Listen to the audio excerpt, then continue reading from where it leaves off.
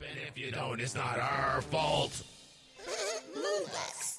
We asked listeners about the podcast, and here's what one enthusiastic listener had to say. When I first listened to Design Your Decade, Journey to the C-Suite, an interactive podcast for the modern professional, it was so good that I told 2 friends about it. And they told 2 friends, and so on, and so on, and so on. Believe me, there's nothing like Design Your Decade, Journey to the C-Suite, where I learned about the 5 pillars of success to help me move up from paper shredder to executive vice president of a Fortune 1000 company in just 3 short months. And I'm on track to be CEO in 3 weeks. Maybe 4 if I don't take a mental health day.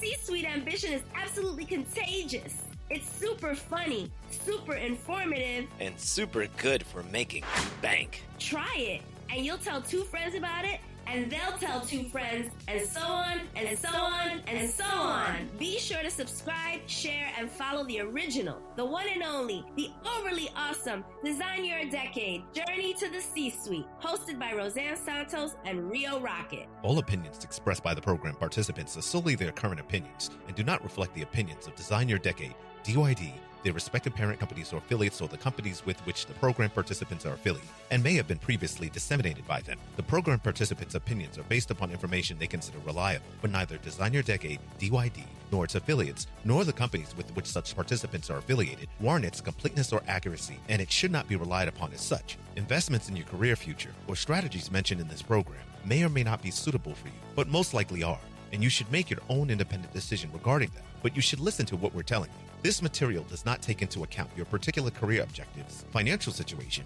or needs, and is not intended as recommendations appropriate for you, but is probably perfect for you. You should strongly consider seeking advice from your own career advisor, which, if you're listening to the podcast, is Roseanne and Rio. Past performance is not indicative of future results, but listening to the podcast, Design Your Decade, Journey to the C-Suite, often results in moving up the ladder and making bank.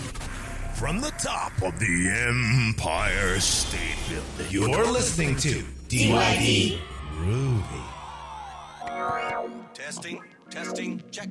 Design Your Decade, an interactive podcast for the modern professional. Welcome to your journey to the C-Suite. Welcome to another episode of the DYD Podcast, your mini masterclass in career building greatness. I'm Roseanne Santos, bilingual keynote speaker, certified Gallup strengths coach, executive trainer, and don't tell me I can't do something. I'll do it just to prove you wrong. And I'm Rio Rocket, motivational speaker, marketing and brand strategist, actor, entrepreneur. And I dare you not to be successful. Go ahead. Prove me wrong. Why are we so incredibly motivated to do something when we're told we can't do it? Why does it feel so much better when it means that it will prove someone wrong? Is it a rebellious thing? Like when your parents told you to stay away from a certain group of kids, or to not go in their dresser drawer, or that we can't go to that party that everyone who's anyone is going to be at? Is there a risk element? Like when you're playing Truth or Dare, and the challenge of doing something we wouldn't normally do creates a sense of excitement in the unknown? Or is it a power move? I think we're getting warmer now. When someone tells you that you can't do something, how many of us feel that the person now has power over us, our life, our career, our success, and our destiny? Does the response of doing what we're told is impossible stem from a deeper need to demonstrate some kind of power over them now? Are we just playing tit for tat? If we strictly limit this to the topic of accomplishment, then perhaps the best thing that ever happened to any of us is being told we'd never accomplish something, or that we'd never reach our dreams. Jana Oliver said, "A soul is forged in the fires of adversity, not comfort." Being told you'll never accomplish your ultimate goal is very uncomfortable. You know what's even more uncomfortable? Having to live with someone being right about us not being good enough to get what we want in life. Remember when you were a kid and someone said, "Go ahead, I dare you." You usually responded by doing it. Hopefully whatever you were dared to do was harmless. And if you're here listening to this now, then I'll presume that's the case. Now hold on to this thought for a moment. In your adult mind, when someone says, "You'll never make it as a singer," or "You'll never graduate law school," or "You'll never be a leader," our brain is reading it as, "I dare you to make it as a singer," I dare you to pass the bar. I dare you to become a leader. Prove me wrong. You've come up against the face of adversity, which is the most powerful motivator that exists. In fact, things that are somewhat easy are sometimes much more difficult to accomplish than things that are challenging, because easier goals provide less motivation than difficult goals. Ever wonder why millions of people are so motivated to complete a marathon, while many people won't even take a walk around the block for some fresh air? Channeling adversity into motivation is a superpower, and it's been used by the most successful people that ever lived to accomplish the greatest things ever done. Arthur Borman was a disabled veteran of the Gulf War, and for 15 years, he was told he would never walk on his own, ever again. He accepted his doctor's opinions as fact for 15 years, unable to walk. In a last-ditch effort to get healthy, he gave yoga a try, but every yoga instructor turned him away, except one. He read about the former professional wrestler Diamond Dallas Page doing yoga and tried DDP yoga. Some of you may have even seen this on Shark Tank. Dallas was so moved by Arthur's story that he worked with Arthur, giving him a specialized yoga workout. And less than a year later, Arthur began to walk and could eventually run and even perform handstands and other athletic and acrobatic movements, proving his doctors wrong.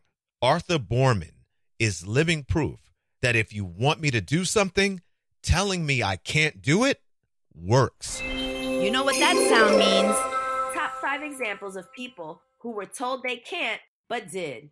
Sí se puede. To reach the summit of Mount Everest is a triumph for any climber. But for Eric Weinmeier, the accomplishment is even more impressive. That's because he's blind. Born with a rare eye disease, Mr. Weinmeier lost his sight at age 13 and later discovered a sense of freedom through climbing. Rita Moreno was the first Puerto Rican to win an Oscar, but she is the third person in entertainment history to be an EGOT winner. But she had to overcome the constant message that she could never be more than a maid or background character in films. All of these rejections, harassment, and being told she would never be successful brought out her grit and resilience. Facebook tech giant and author of Lean In, Sheryl Sandberg, shared in an interview that the CEO of a Silicon Valley company told her, "I would never hire someone like you." By 2008, she was Facebook's chief operating officer. Oprah Winfrey was once fired from a news show because she was called unfit for TV and too emotionally involved in the stories she was reporting about. Well, we all know how that turned out. Jay-Z's uncle told him he would never make it as a rap artist. In a 2020 interview, he said that his uncle was probably projecting his own fears onto him. Well, we all know how the story ended. He made it as a rap artist and much, much more. When someone tells you you can't do something, it's more of a reflection of their limitations, not yours. Maya Angelou. Women and girls are always being told they can't do. You can't vote, can't fight in wars, you can't be a senator or VP or president. Women can't drive or fly or run or play. It's incessant. And while times are shifting and mindsets are growing in a positive direction, hey, we have a Black woman VP. There are still a lot of obstacles out there. We have yet to have a woman governor in the United States. Let's take something like the Boston Marathon as an example. In 1965, no woman had ever run the Boston Marathon. Not because they didn't want to, but because men didn't think women could withstand the physical pressures. In 1966, Roberta Gibb was the first woman to run the marathon, but not as a registered participant, so her accomplishment didn't count and was not recognized. In 1967, Catherine Switzer registered as KV Switzer and received a numbered bib, making her the first registered woman to officially run the marathon. Her entry into the marathon is infamous because she was physically accosted by the head of the Boston Athletic Association, Jock Semple, who attacked her as she ran the race. Just check out the Boston Herald archives. There is video, photographs, and article upon article about the incident. But she persisted, finishing in just over 4 hours.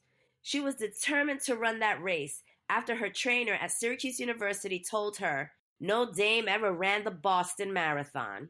She proved to him that she could, and the rest is history. I encourage you to check out her story at CatherineSwitzer.com. And this is just one story of countless in American history among Blacks, women, and the disabled. If you weren't a white man, then you have been told countless times everything you can't do because of some kind of inferiority. But for so many, like in Catherine Switzer's story, that's all you need to hear to get you moving toward proving the world wrong. That which does not kill us makes us stronger. Friedrich Nietzsche. The human brain, specifically the reptilian brain, is where our fight and flight inclinations live. And so when we are challenged to do something out of our safety or comfort zones, we default to fear and potentially reject challenges that would eventually provide us with important lessons. What's important to remember is that facing a challenge or showing someone that indeed you can do something comes with many rewards. Challenges develop mental toughness. The very nature of a challenge sets the stage for practicing mental toughness, which by definition means a psychological edge that enables you to remain focused and confident during high-pressure situations to perform at one's full potential. Because, as I mentioned earlier, challenges engage the reptilian brain, they also challenge fear. A challenge stands down fear. Fear is never a reason for quitting. It's only an excuse for those unwilling to face their doubts, insecurities, and mental boogeyman. Therefore, your first duty in rising to meet a challenge is to conquer fear. Otherwise, it will paralyze you. A challenge empowers freedom. Freedom isn't free. It requires blood, sweat, and tears. But the rewards are priceless. The decision to do something that you were told you can't means the freedom to continue doing it, and depending on what it is, building a legacy for others in the future. This proof cements in your mind that you are the type of person capable of performing great acts, and that you really can do anything you set your mind to. And we'll wrap this episode up with the health tip of the day. Health tip of the day. Natural ways to defeat allergies. Allergy season is almost here. According to WebMD, there are easy and natural ways to combat them. Keep your indoor air protected by shutting your windows and doors on breezy days. We all know how lightweight and mobile pollen can be. Don't let it into the house. In addition, change your clothes before lounging around so that any allergens on your clothes don't spread to your furniture. Consider alternative treatments. You should always check with your doctor, of course.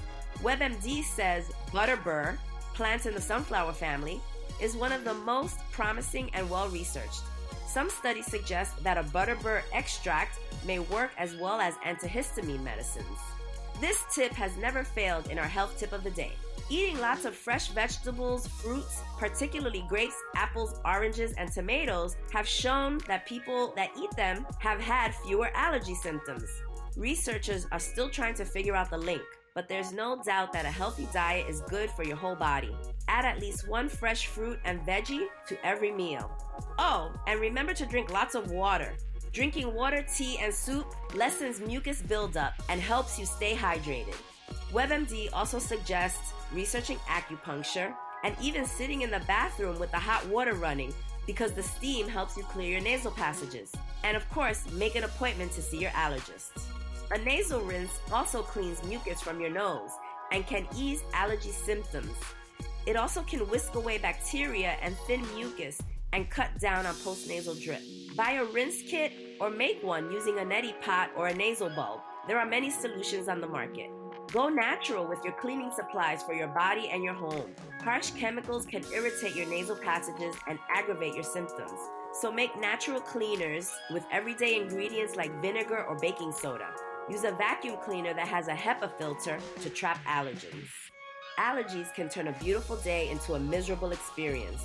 So try out some of these natural remedies and feel better. And that's our health tip of the day. For LinkedIn services to boost that LinkedIn profile, executive coaching for those in corporate structures, or creative coaching for those in creative fields, contact us at coaching@designyourdecade.io. For podcast-related correspondence, contact us at podcast@designyourdecade.io. And we'd love for you to rate our podcast, subscribe, and share on your favorite podcasting platform. Try it, and you'll tell 2 friends about it, And they'll tell two friends, and so on, and so on, and so on. Past performance is not indicative of future results, but listening to the podcast, Design Your Decade, Journey to the C-Suite, often results in moving up the ladder and making bank. From the top of the Empire State Building, you're listening to DYD Groovy.